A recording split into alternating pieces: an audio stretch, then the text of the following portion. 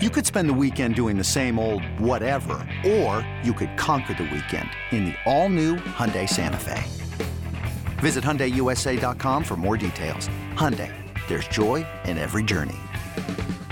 Hey, Rob Bradford here. You guys know I'm always up for a good MVP story, and one of the best stories is Wasabi Technology. Wasabi is the world's hottest cloud storage company, and it's become the go-to provider for professional and collegiate sports teams, including 20 Major League Baseball teams like the Red Sox and NHL teams like the Bruins and Vancouver Canucks. Even the Liverpool Football Club is getting in on the Wasabi action. So, why is Wasabi the MVP? Well, Wasabi was purpose-built to free businesses from skyrocketing storage costs and unpredictable transaction fees that the Amazons of the world are charging. In fact, Wasabi is up to 80% less than those hyperscalers and doesn't charge a cent for businesses to access their data. From Wasabi's AI-enabled intelligent media storage, Wasabi Air, to the industry's only cloud storage service with triple protection against cyber criminals, data deletion, and ransomware, Wasabi's taken the lead in driving innovation in data storage and helping sports teams to unleash the power of their data. Wasabi, another Boston-based championship team. It's the Amazing Rico Brogna podcast with your host, Evan Roberts. Well, we had ourselves a busy couple of days in spring training, so let's talk all about it on the latest Rico Brogna. How we doing today? Evan Roberts, Pete Hoffman. We had Max Scherzer battling the pitch clock. We had multiple Met injuries. We had one of the rookies really make an impression over the last few days. And then we had the debut of Justin Verlander and Kodai Senga. Let's start with the injuries, because the injuries are our biggest fear of spring training, especially when you look around and you see Tyler Glasnow, who's going to miss a significant period of time. When you look and you see Gavin Lux, who tore his ACL and is missing the rest of the year. So I've said this before, we just got to survive spring training. We just have to find a way to get through the next 3.5 weeks without a catastrophic injury. So I'm sitting there on it was actually Saturday night because I on the MLB app. I didn't start the Mets Saturday game until nighttime. They were taking on the Miami Marlins on Saturday, and it wasn't on SNY. It was a road game. So if you have the MLB app, they take away all the blackouts. So you can actually watch the Mets, the Yankees, whomever, even when they're not locally televised. So I sat down with my son. We were watching the Met game, got to see Justin Verlander make his debut, and David Peterson got hit by a line drive. And he recovered, and he made the play. It was on Nick Fortes, the Marlins catcher, and the trainers came out. And my reaction always is this. In spring training, if the trainers come out, your ass is coming out the game because it's spring training. What are we doing here? Peterson stays in the game, gets the next two guys out, and then he reveals hours later, hey, I'm a little bit sore. So the Mets go give him x-rays. Luckily, the news is good with him. They labeled it a left foot contusion. So David Peterson, who's going to be very, very valuable to this team, even if he isn't on the major league roster right out of the gate, he's going to make a bunch of starts. And more on that later, because I tweeted this out a few days ago, but Tim Britton of The Athletic wrote this tremendous article breakdown of how the Mets could use their rotation, 6-man throughout the year, not the entire season, but part of the year. So we'll get to that in a little bit. But David Peterson's important. So luckily his x-rays are all clean. It's a left foot contusion. I think a left foot contusion means he has a boo-boo. I think that's basically what it means. He has a black and blue and he's going to be fine. So Peterson's okay. Jose Quintana comes out of the bullpen on Sunday in the game against the Cardinals. And I actually watched only the first inning of the Sunday game, just out of curiosity with Kodai Senga. And we'll touch on Kodai in a little bit. So I didn't see Quintana pitch, but I'm looking at the MLB app and I checked it, I'd say like late in the day. I went out to Brooklyn, saw the Nets beat the Hornets with the family. So maybe it was like in the first quarter. I'm like, let me see how the Mets did. Let me check this out. And as soon as I saw Quintana pitched one inning, I got concerned. Because wait a second, Jose Quintana threw one inning? No. And obviously he left with what they're calling, I guess, just side soreness. And that can be a big deal, by the way. You know, I do warn you that side soreness can turn into a freaking oblique. That could turn into more of a major injury. So fingers crossed with Jose Quintana. Remember, in his first spring training start, he got his ass handed to him. And last time on the Rico, I said, look, none of that matters unless he continues to get his ass kicked or there's some kind of soreness. Well, here's your soreness. Now, in the inning he pitched, he was fine, so it's not like he got rocked again. But the side soreness thing is a worry.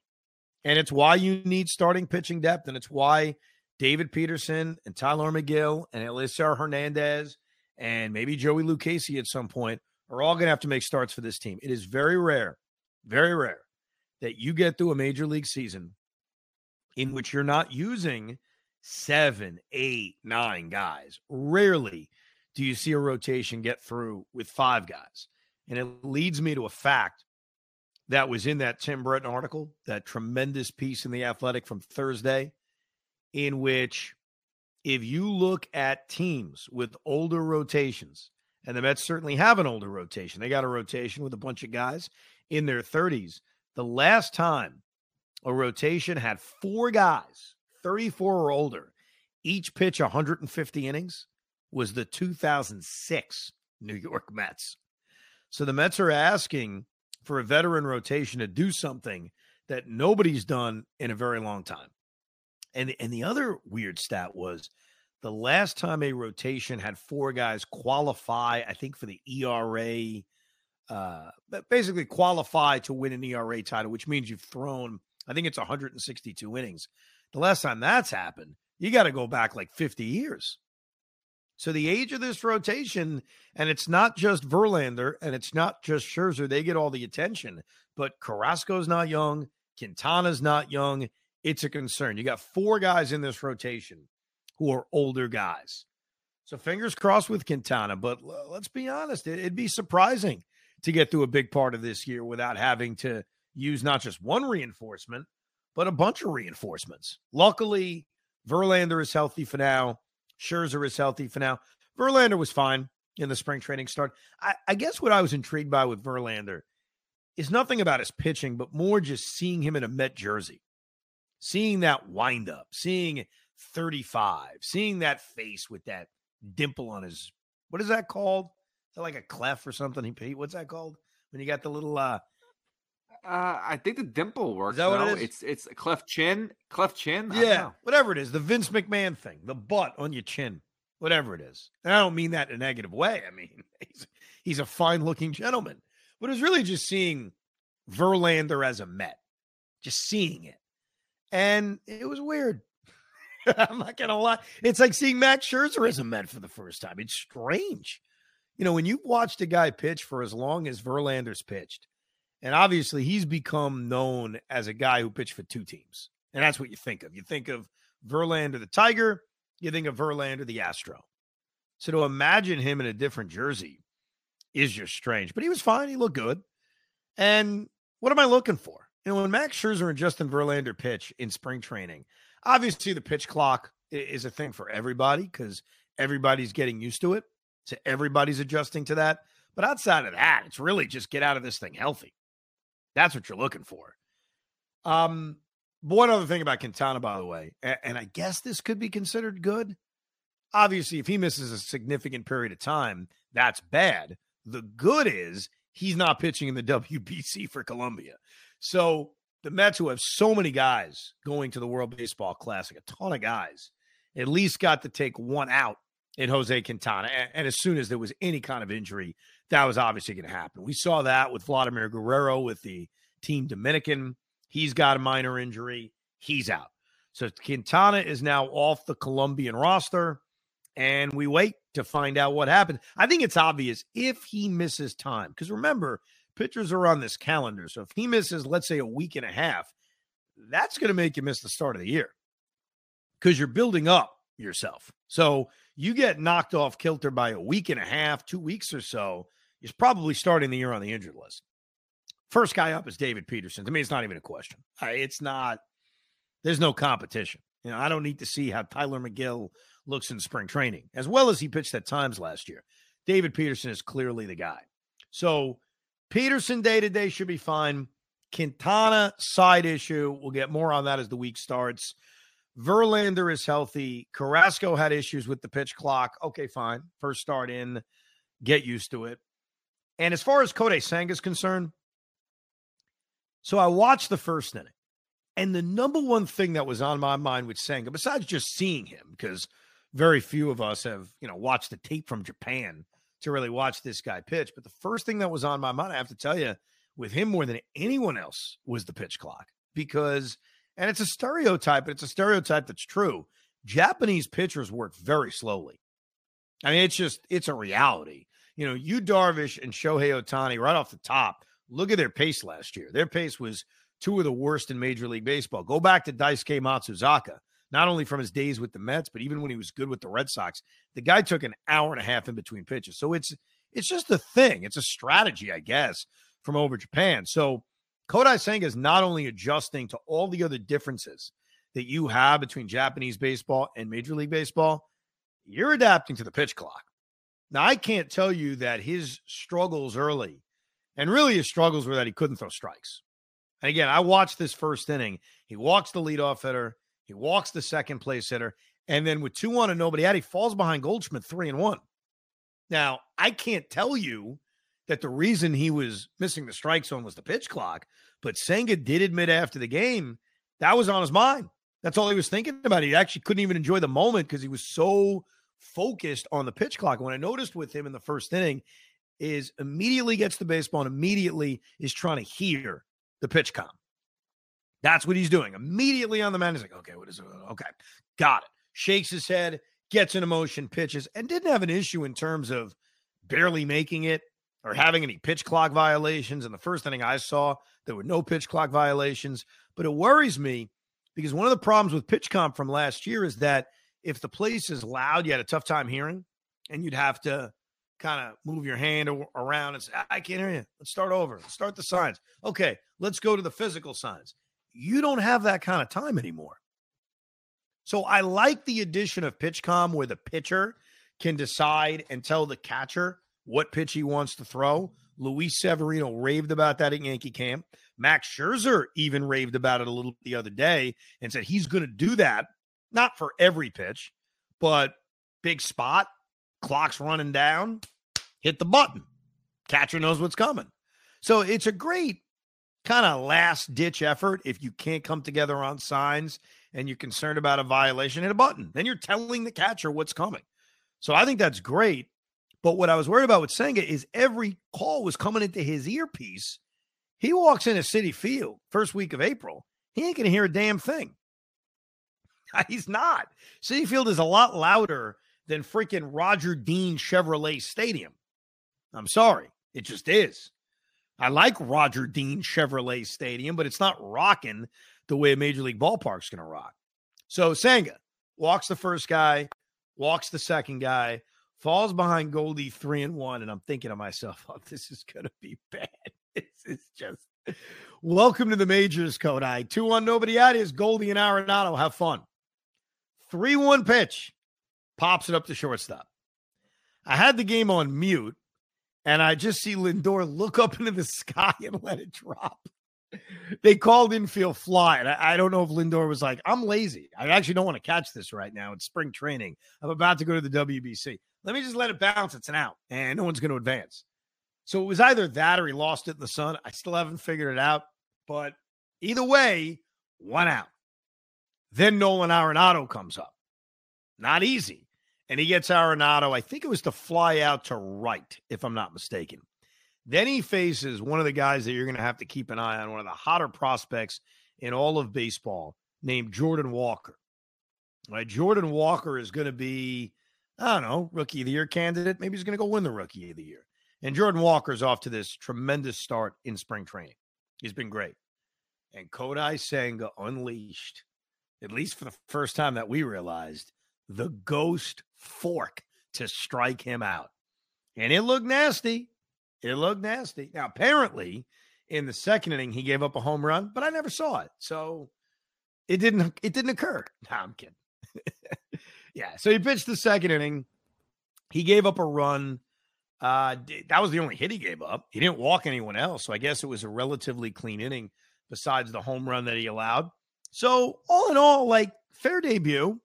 He has so many things he has to adjust to. You know, Carlos Carrasco is just adjusting to the pitch clock. Max Scherzer is just adjusting to the pitch clock. And it's an adjustment, but everybody's doing it. Kodai Senga not only has to figure that out, which cannot be easy for a guy that takes an hour and a half in between pitches, but then he's just got to figure everything else out. Pitch comm, working with new teammates, a new baseball because the baseballs are different, even the amount of days in between starts, his routine, language barrier. It's not going to be easy. And am I setting it up that he's going to get off to a tough start? I don't know. I mean, first time around the league, maybe he dominates. I just understand if he gets off to a tough start. You never know. I mean, Masahiro Tanaka came over, and I remember he burst onto the scene. Nobody could touch him. Hideo Nomo, nobody could touch him. So we have seen a lot of examples, of Japanese pitchers coming over, and first time around the league, no one has seen this before. Oh, my God. But he's got a good arm. He's throwing 97, 98. We saw a little bit of the ghost fork. Not a bad debut for Kodai Senga. But I guess I am going to go out on a limb and predict he's going to get off to a shaky start. Maybe that's what I'm saying. I mean, it's not really what we want to hear there, Evan, but thank you so much. And I will say this. I watched the home run. When I saw that he gave up a home run, I wanted to see how it looked because I wanted to see if he got completely guy just murdered the ball. It was an okay. It wasn't anything too crazy. The guy pulled it, got down the line, home run. It wasn't anything too nuts. But I wasn't okay, the guy got, it's still spring training, so he's working out on the kinks. That's the way I look at everything. But it wasn't like someone just totally offloaded off of him. I'm more impressed by how he got out of that first inning. Because think about it. I know it's spring training and it's Roger Dean Stadium. This is his debut in American baseball. And he debuts by walking guys. Okay. And then he's facing two studs back to back. It's not like he got some easy break. He's facing Paul Goldschmidt and Nolan Arenado. And he got both guys out and then strikes out Jordan Walker. I thought that was actually pretty impressive for a real debut, a debut in American baseball. So, yeah, it's fine. Just stay healthy and learn the pitch clock, which is for everybody. I mean, this episode is brought to you by Progressive Insurance. Whether you love true crime or comedy, celebrity interviews or news, you call the shots on what's in your podcast queue. And guess what? Now you can call them on your auto insurance too with the Name Your Price tool from Progressive. It works just the way it sounds. You tell Progressive how much you want to pay for car insurance, and they'll show you coverage options that fit your budget. Get your quote today at Progressive.com to join the over 28 million drivers who trust Progressive. Progressive Casualty Insurance Company and Affiliates. Price and coverage match limited by state law. And that gets us to Max Scherzer, who's also learning the pitch clock. I want to make something clear because I kind of ranted against Max Scherzer on the air the other day. I got no issue with Max Scherzer.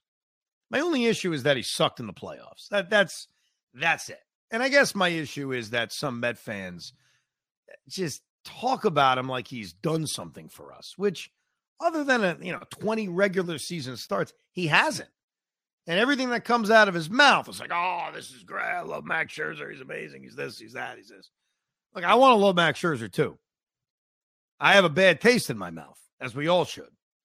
He crapped the bed against the Braves and crapped the bed even worse against the San Diego Padres. But him manipulating the pitch clock, which he was bragging about after his first spring start, completely fine. There are going to be new kind of ways to game the system, right? New kinds of ways to play with the new rules. And spring training is a time in which we figure it out. So Max is sitting there bragging about, hey, I get that batter in the box at 8. I can make him wait till 1 before I pitch. And he's right. Of course you can.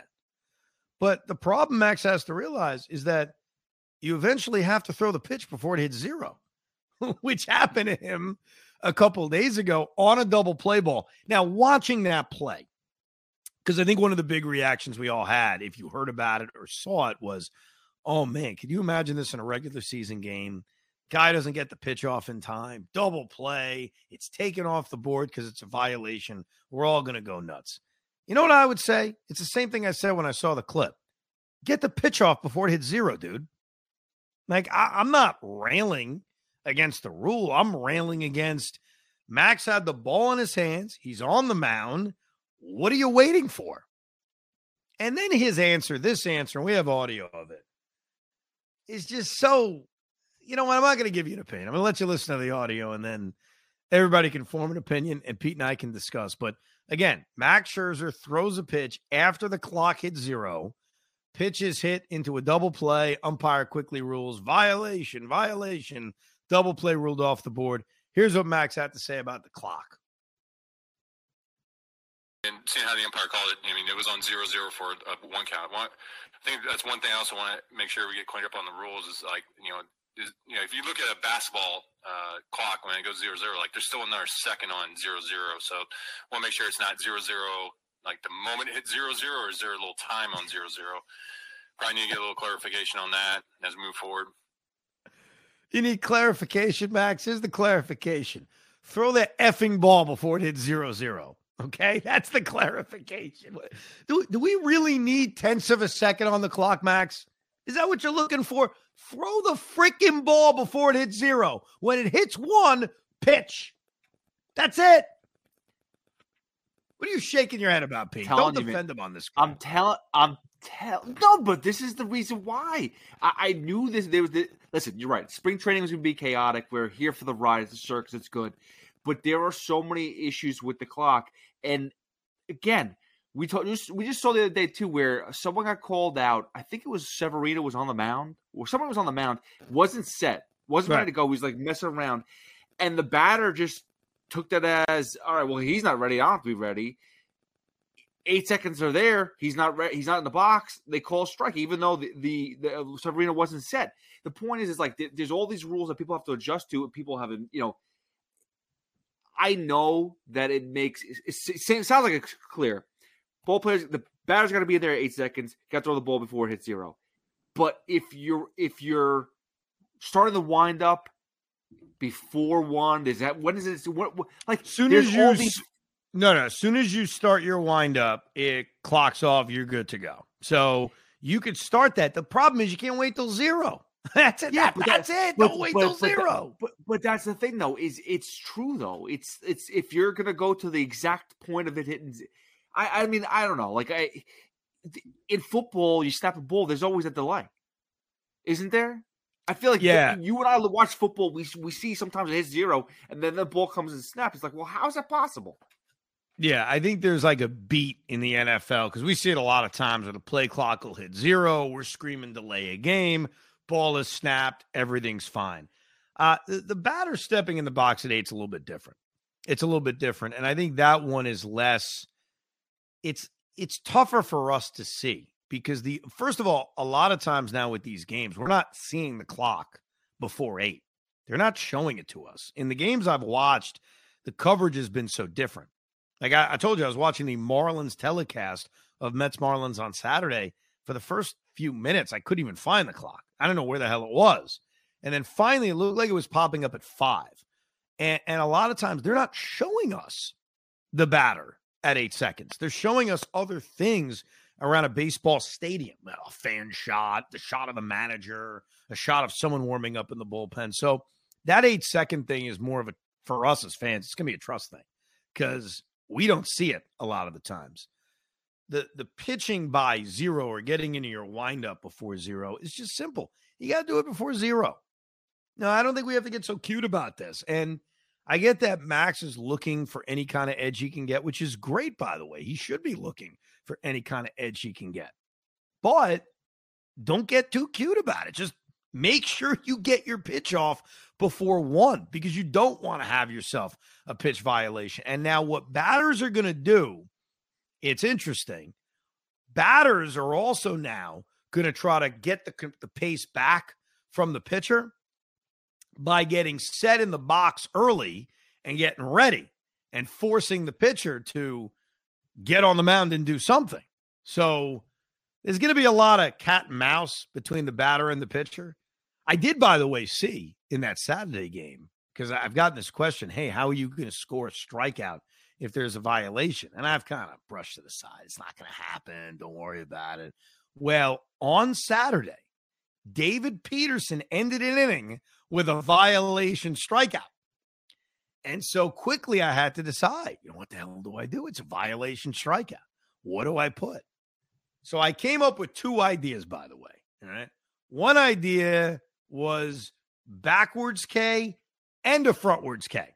You put the 2 lines there. So it's like you put a line straight down and then the backwards K and then the regular K. But then I did it and I said, it doesn't look like anything. It looks like a tree. It just, what the hell is that? So then I settled for what I think most people are going to do. I put a regular K and a V on top of it for violation. So I think that's the answer for those scoring at home, that it's going to be a K with a V over it. Because I tried, hey, let's combine the backwards K and the frontwards K. It's perfect. It's like you don't like that? Well, you like the V better? The VK's the VK is the way to go. That's no question. That's the first thing that pops into my mind. Yeah, you should have seen. It reminded me of when I was young and I was learning how to drive, and I didn't know what hazards were. The hazards. I called it the double blinker. I was like, look at that double blinker. I'm gonna confuse people. I'm making a left. No, I'm making a right. You don't know what I'm doing. And then my dad said, son, that's the hazards. You put them on, and explained it to me. But yeah, my forward and backwards K was like the hazards while you're driving a car. So the one thing I will say about this whole Max Scherzer thing is I don't even know if he really – I'm not saying that he doesn't care, but I think he's almost going above and beyond to make sure that – because he does seem like he's the cat and mouse game. He does want to have every single edge. Dude, if you're not cheating, you're not trying, right? As they say, this is not cheating, but you're trying to stretch the rules much as possible. So he's trying to get it so that once the season comes, he'll be the most prepared, unlike maybe some others. Yeah, look, this is what this is about. I mean, that's one of the disadvantages a lot of these pitchers are going to have, and hitters to a degree, by going to the WBC, because the WBC isn't going to have a pitch clock. So you're kind of eliminating a week and a half of tinkering with these things.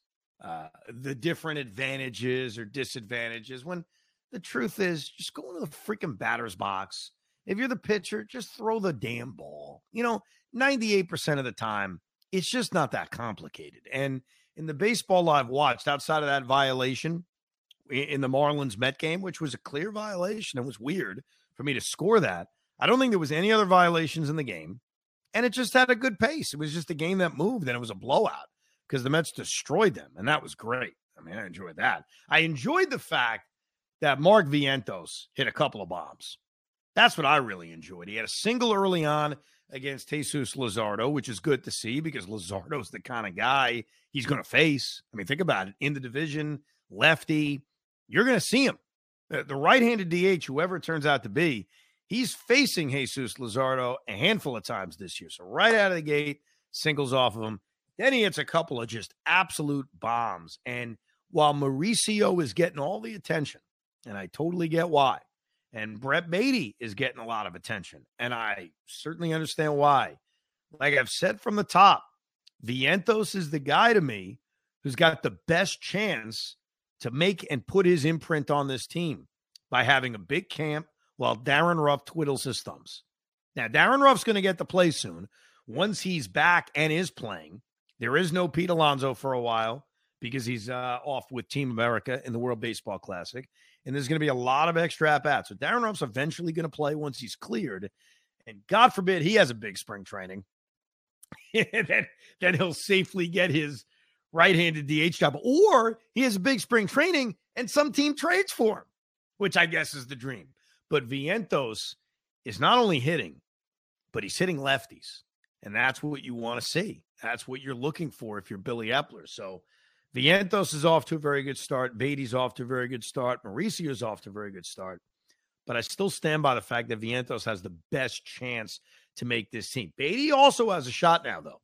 And I got a few emails about this in our little emailing the ricob@gmail.com. What about Beatty? Can Beatty make this team?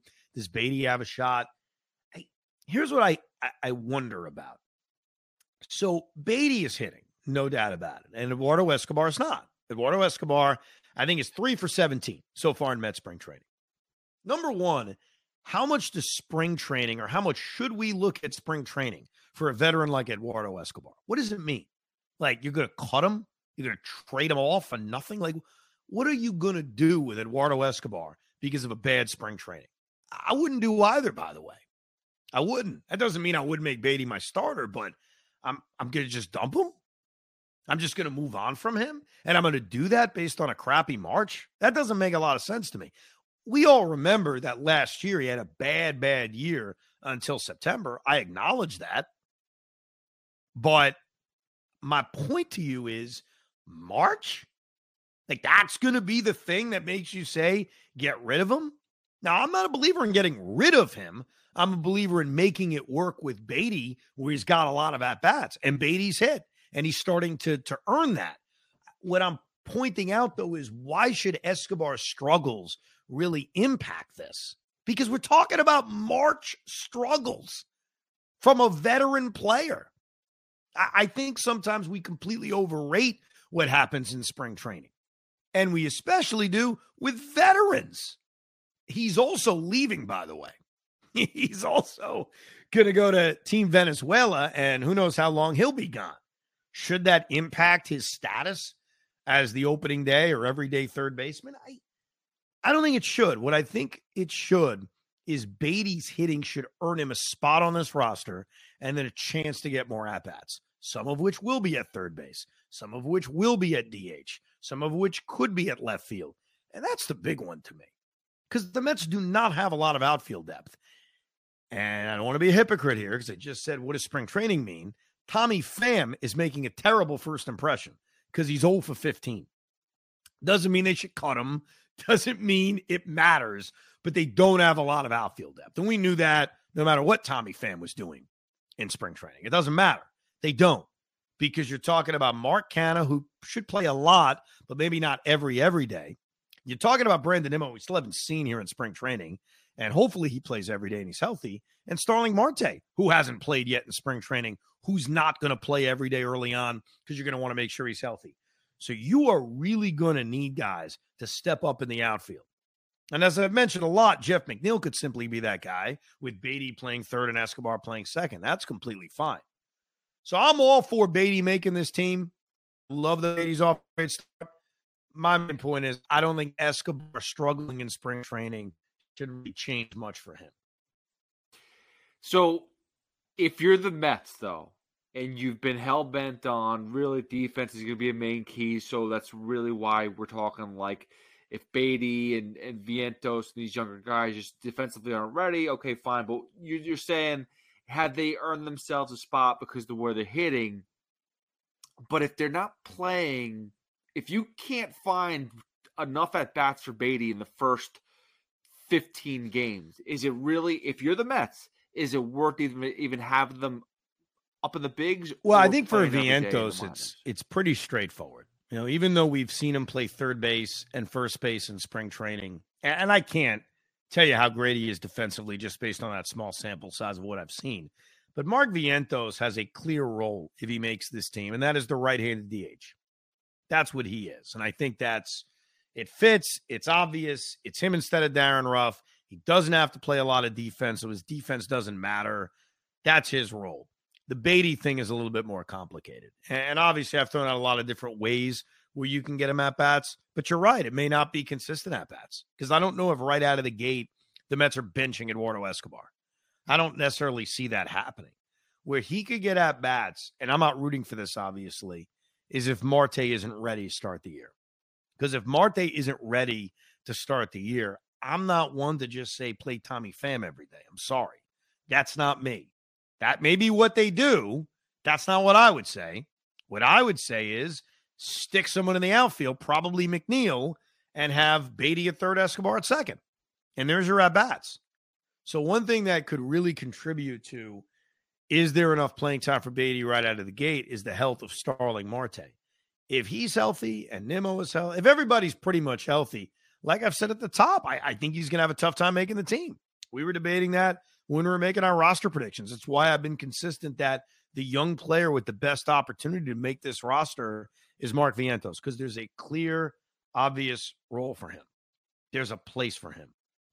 It is going to be really weird because SNY is televising it in a couple of days. The Mets are playing a spring training game against Venezuela. And so Eduardo Escobar is on Venezuela. It's just, we're going to sit there as a Met fan watching the game. It's not about who to root for because, it's not like winning the games really matter, which we'll get to in a little bit. I compiled every spring training record the Mets have ever had in their history, and we'll see if there's any pattern with good spring trainings and winning, bad spring trainings and winning, bad spring trainings and losing. We'll take a look at that in a little bit. But it is going to be strange to see the Mets facing some Mets, as basically the Mets are losing a million guys to this WBC. The guys who don't have jobs on the line, it's like, all right, so Lindor's getting his spring training with Team Puerto Rico. Okay, Alonso's getting his spring training with Team America.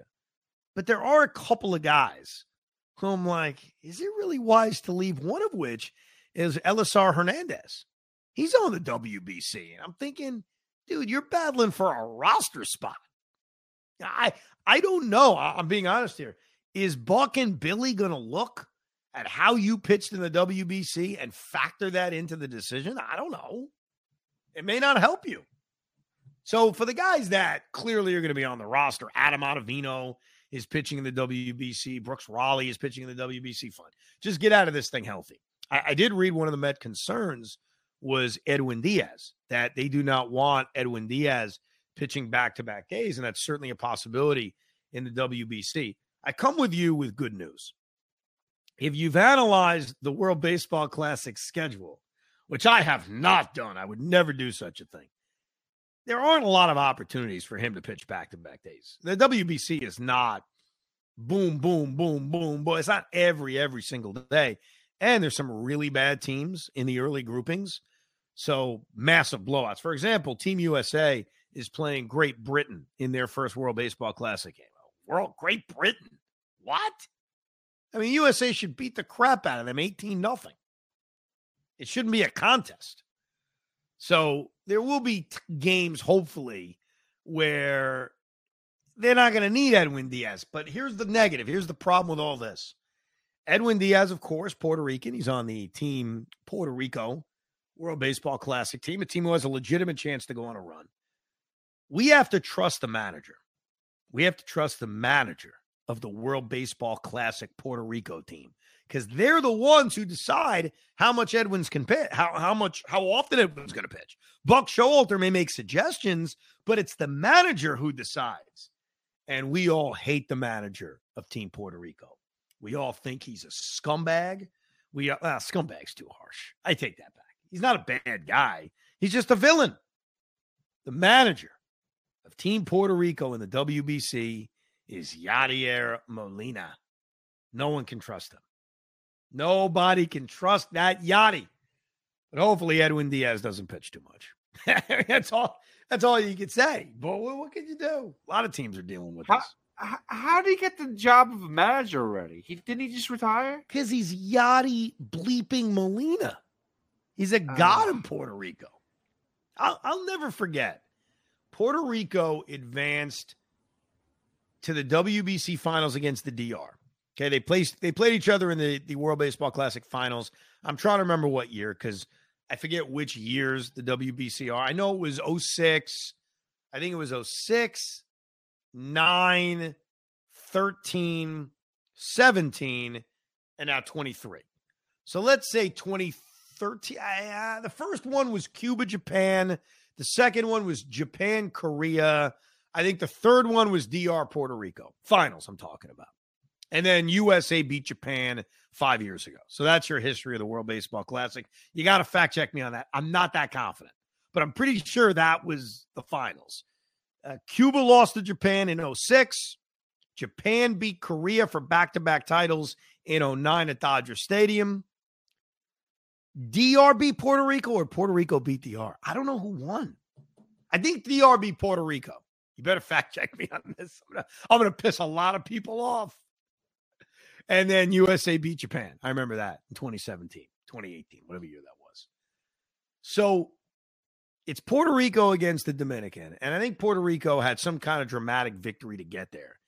And Yachty was asked about it. And Yachty Molina, and this sort of pissed me off, but then I respected it. I was very mixed about it. Yadier Molina says, this moment is bigger than any baseball moment I've ever had, including hitting the game-winning home run in Game 7 of the 06 NLCS. And I paused when I first heard that. And I was like, Al, go F yourself. It's the NLCS against my team. That's supposed to be your best moment. Then I realized, well, I respect that. Guy really loves playing for Puerto Rico. Guy loves playing in the WBC. It shows that even though I may not get into the event as much, or you may not get into the event that much, it shows that Yadi's into that event. And a lot of people are into that event. So Yadi takes Puerto Rico and the WBC very seriously. That's the only reason I told that story. I was just defending why he's the manager of the team. So Tim Britton wrote this great piece in The Athletic on Thursday. And people think I have too much time on my hands. Tim Britton was able to break down, looking at the Mets schedule, how often it would behoove them to use a six-man rotation. I have mentioned many times, I'd go six-man right out the gate. I wouldn't F around. You have enough pitchers. You got veterans all over the place. We talked about how old this rotation is. Senga, who's not old, is getting used to the adjustment of being in a five-man rotation. So I've been a proponent of doing it all year. Tim Britton lays out with great reporting and talking to the Mets that their plan is to institute six-mans at points during the season. So, for example, starting on April 25th, the Mets play 26 games in 27 days. That would be a stretch of time where, based on the schedule, Mets go six-man. From August 1st through August, they play 22 games in 23 days. That would be another period of time to institute a six-man rotation. And then in September, they play 17 straight games. Another time to implement a six-man rotation. What's awesome but also obvious is that we can plan, and Tim Britton can lay out a plan, and Buck Showalter can lay out a plan all you want. There are so many factors that can F with that plan. Obviously, injuries. That goes without saying. Number two, guys being ineffective or guys being really effective. Or rainouts. This schedule that we just cited could look very, very different. The Mets open the season with no rainouts because they're playing in two domes. But over the stretch of a season, you never know when a doubleheader gets added. You never know when games are rained out. But it does make sense, in theory, especially with Verlander and Scherzer, that you find time throughout a season to get these guys extra rest. And we went over these numbers not too long ago. I guess it was a few Ricos ago, about how both guys have fared with an extra day. And they've been great. They've been fine. It's funny, because of off days in baseball, because of rainouts, you're pitching with an extra day of rest more times than not. It's not as if when you pitch with 5 days rest, which is an extra day of rest, obviously, that it's a rare occurrence. That's actually the most common thing you're going to do. Where you run into trouble, as Britton points out, you run into trouble when you have 7 days and 8 days, and it becomes a longer stretch of time. So the Mets are going to meticulously plan this thing out. The baseball gods will laugh at them because things will occur, like Jose Quintana feeling soreness in his sides, that change everything. But it's clear. The Mets have to be careful with these veterans that they have. And what's great, sort of great, is that you've got guys who deserve an opportunity. David Peterson deserves to be able to make 15 starts this year, maybe more. And he probably will make more based on injuries to other guys. Even Tyler McGill deserves that opportunity. Joey Lucchesi, removed from Tommy John surgery, is going to deserve that opportunity. So even if we're struck with bad luck, bad injury luck, I think the Mets are equipped to deal with it. And that's not something I would have said 3-4 years ago with the rotation depth that they have. I like their rotation depth. It's not perfect, but I like it. Who is the guy, though, on the 26-man roster who cleans up the mess if a starting pitcher craps the bed? Last year, Trevor Williams had that role. Who has that role this year? It's not going to be David Peterson, who would clearly be their best option because they want him starting every 5 days in the minor leagues. Is it Tyler McGill? Probably not, for the same exact reason. Is it Joey Lucchesi? Probably not. That's why I leaned when we made these roster predictions to Elisar Hernandez, because he's probably a guy who you have on the major league roster, cleans up a mess if a starter gets pounded, and you're not as committed to needing him to pitch every 5 days down at AAA. But that's a big spot, man. It really is, because that kind of stuff happens more times than you can plan, more times than you realize. Look back at last year. It wasn't always just a guy having a bad start that led to your long man coming in early. Taijuan Walker left early with an injury a couple of times. Carlos Carrasco left early with an injury a couple of times. And you need someone to come in and kind of save the day. So that's a very, very important role that's still being battled upon here in spring training. As you watch these games, though, keep this in mind. Winning and losing means nothing. Okay? It means nothing. I went back and looked at the history of this franchise and how they've done in spring training. And I wish I could give you some like grand conclusion I've come up with. Like, all right, you go 15-15, it's perfect. That guarantee. Nothing means anything. Like 1962, they were 12-15, which is respectable. Then they went out and had the worst team ever. 1963, they were 15-12. Not bad. They sucked. 1968, they were 9-18. Okay, they were pretty terrible. The 1969 Mets went 14-10. So reasonable record. The 73 team that won the pennant went 11-13.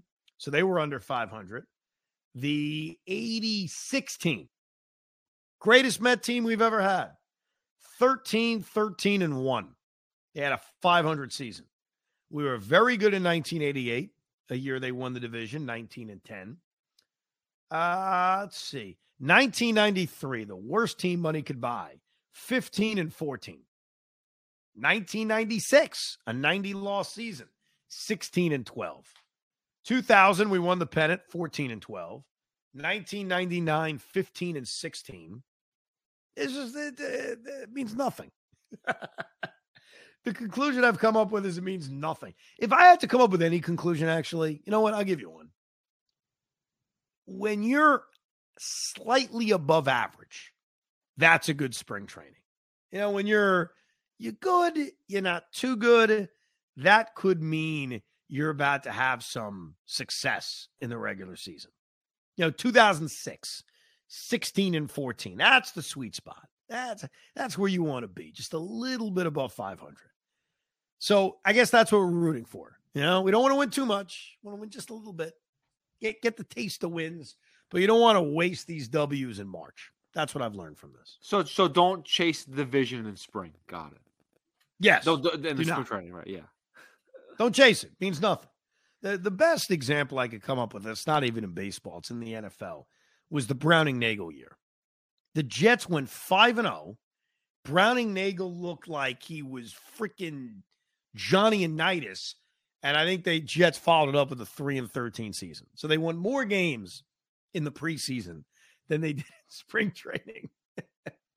So you know what you can do with this spring training record? You can wipe the floor with it. I did come up with the answer, though, to the question. Do you remember what the question was last week, Pete, that I needed to answer?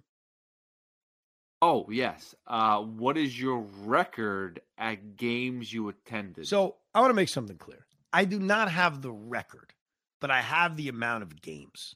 I can give you that answer.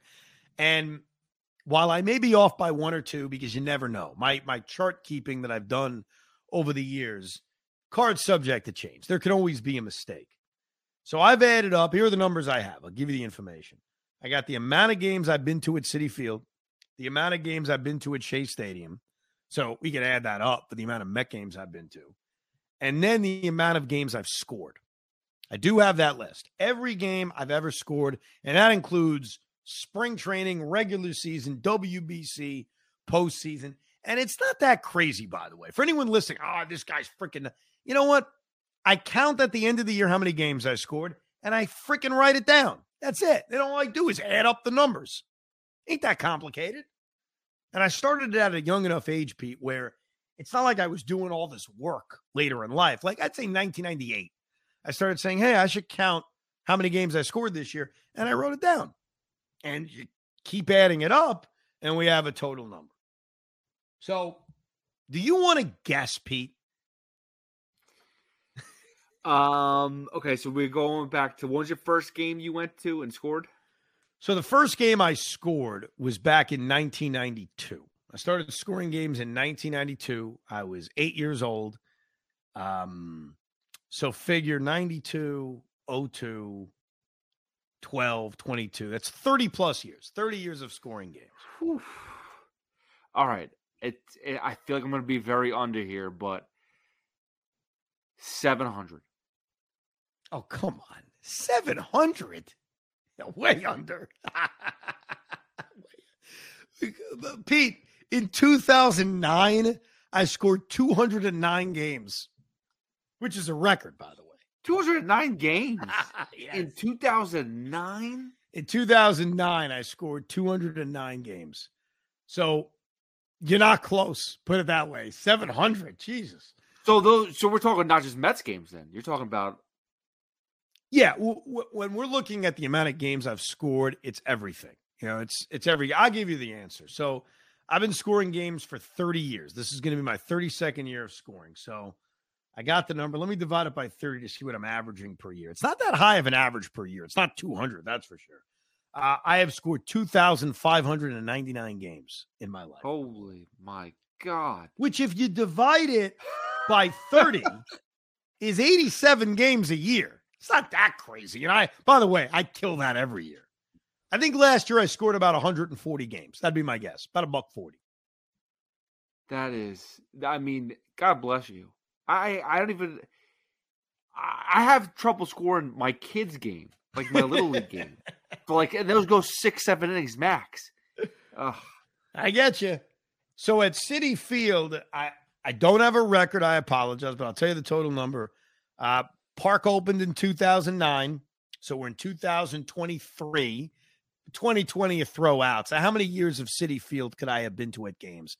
9, 10, 11, 12, 13, 14, 15, 16, 17, 18, 19, 21, 22. So that's 13 years, right? I think that's what I came up with. Yeah. So I just want to see how this averages out. That's reasonable. I've been to 492 games at Citi Field. 11 of them postseason games, all 11 postseason games, because that's all they've played, if my math is correct. You've got the 2 against the Dodgers, the 2 against the Cubs, the 3 against the Royals, which is 7, the 1 against San Francisco, which is 8, and then obviously the 3 they just played against San Diego, 11. So 492 games at Citi Field, and at Shea Stadium, 837.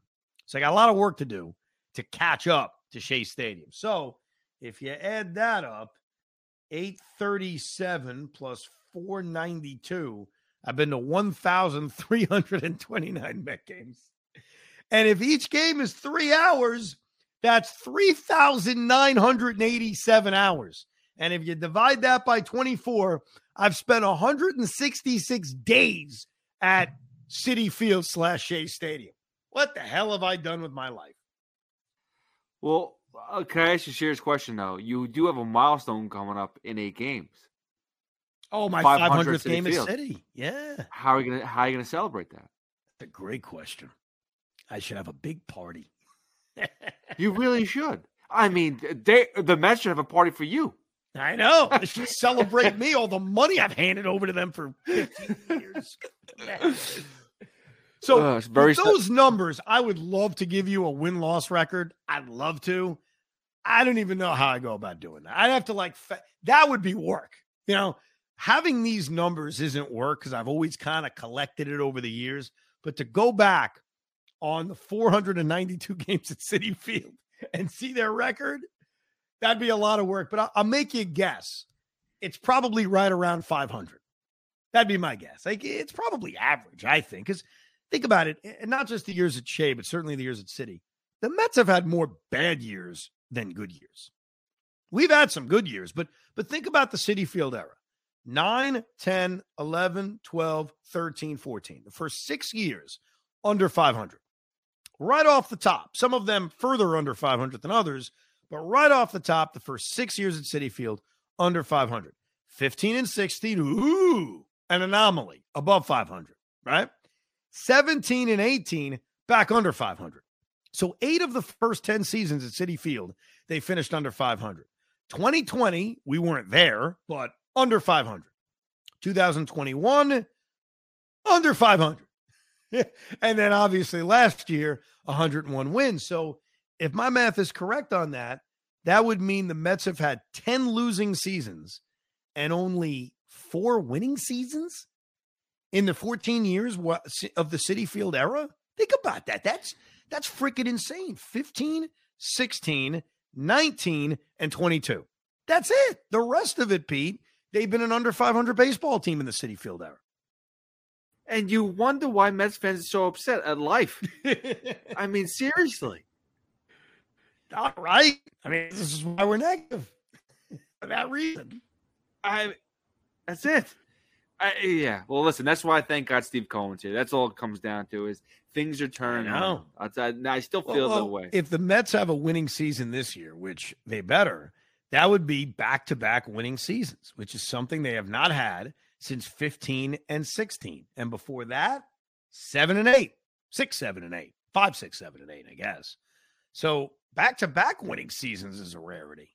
Obviously, back-to-back playoff seasons is a rarity. We've only seen that twice in the franchise's history. So, yeah. So my record at Chase Stadium is not good, and my record at Citi Field is not good. 11 playoff games at Citi, 19 at Chase Stadium. So that's 30 playoff games. Hopefully we can really increase that number in 2023. Any thoughts, comments, or worries about the Mets? Of course, you can email us, thericob@gmail.com. Next time on the Rico, obviously more on everything going on in spring training and some thoughts and a debate on radical realignment. It's something I have feared my entire life, and I'll lay out all the reasons why it sucks. But if you love it and you want it, obviously we will hear your side as well. We appreciate you listening. I'll be with Craig throughout the week at 2 o'clock. Pete Hoffman with Tiki and Tierney. Thank you for listening and downloading Rico Brogna.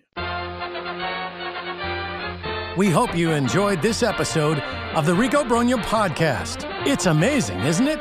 Make sure you download it now to keep it on you at all times.